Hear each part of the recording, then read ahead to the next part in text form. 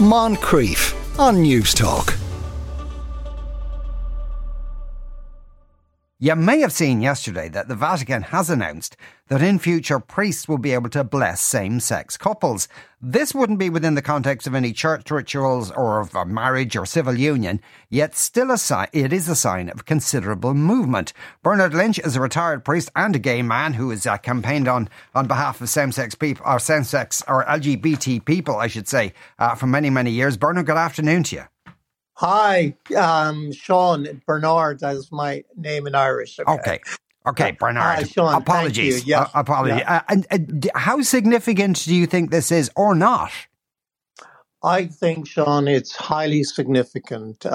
It's for me, for over 50 years of work in this area, it's a seismic shift. I mean, we have just turned everything upside down with this statement. I think it's wonderful. Now, it's not everything. It's only a step. But I'm reminded of, the landing on the moon, one small step for man, one big step. And given where we've come from in relationship to the Vatican's, unspeakable homophobia towards LGBTQI.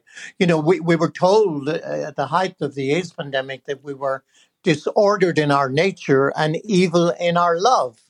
And that's only in the last pontificate, John Paul II and Benedict XVI. And for this man, a good man, who is really trying in many areas to do this, even though a small step, to me, it's giant. It's giant, particularly, I think, Sean, for the world church. Like we here in Ireland, or the global north, we've lost respect for authority in the church with very good reasons, and but in the global south, where the church is mainly occupying power places right now, in schools, in churches, in hospitals, in orphanages, etc., and where there is a very fundamentalist kind of Christianity, I think it's very important that the Pope has said this as a world leader, as a very important, maybe the most important moral voice, certainly in the West and amongst his own flock in the global South. And you put this down, this movement down singularly to him, do you think, Bernard? Given that, as you said, there are far more conservative voices within the church still there.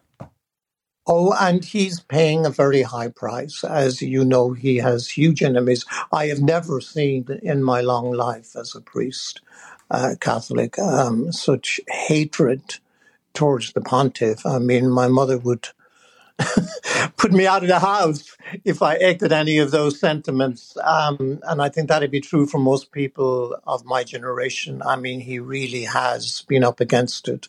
I am delighted he's done it. He is a brave man. He's taken, a man of integrity. There's so much more to be done. I mean, we can start with women and women's ordination, and we can start with, allowing women to talk about their own sexuality as the official vice of the church. That's only, that hasn't even begun. So there is an awful lot to be done. But, it's a light in what for me was a very dark past in relationship to the Vatican and sexual teaching, particularly teachings regarding LGBTQIA+. Yeah. Now, as I understand it, this declaration about the blessings, there's lots of provisos.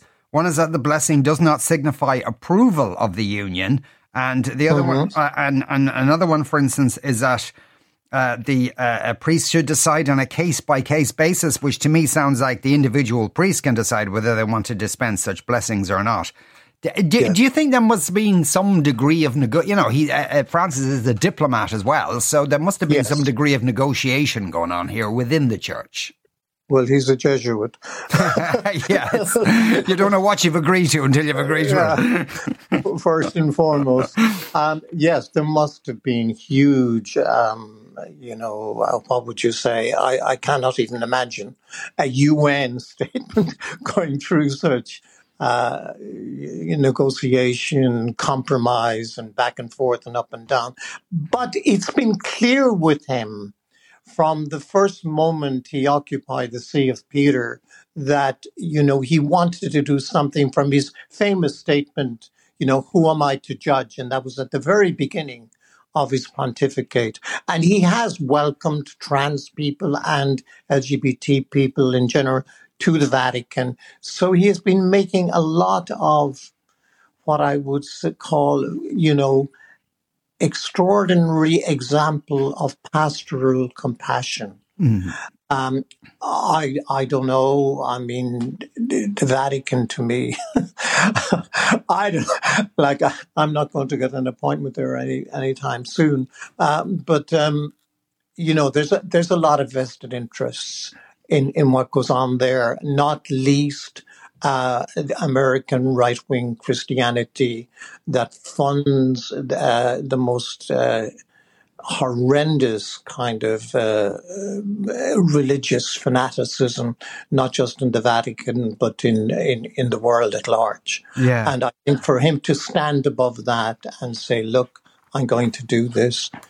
And, I'm married myself, as I think you indicated there, and we had a blessing way back in 98 from a priest, when nothing was on show. It had to be a big secret, even though I was out as a gay man and out with my lover partner, Billy.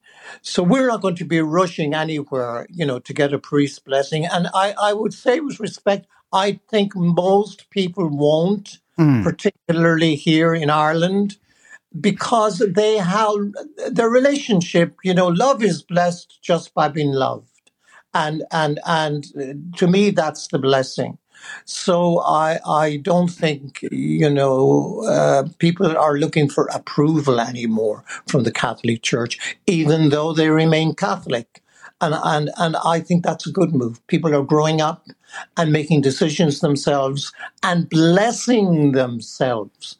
I mean, you can give a blessing if you want to whether you're married or not, to anyone you want.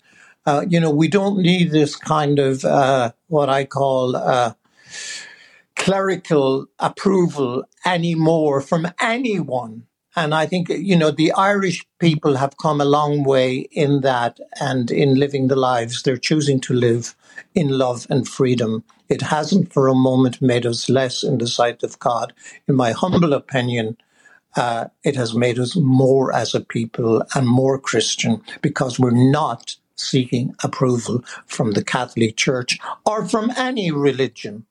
It's not about approval. If the church is about its mission, it's about compassion and acceptance for everybody and respecting the freedom and intelligence of all people. Yeah. Anyway, that was Bernard Lynch there. I think you pretty much got the gist of what Bernard's feelings on the whole matter. Moncrief, weekdays at 2 p.m. on News Talk.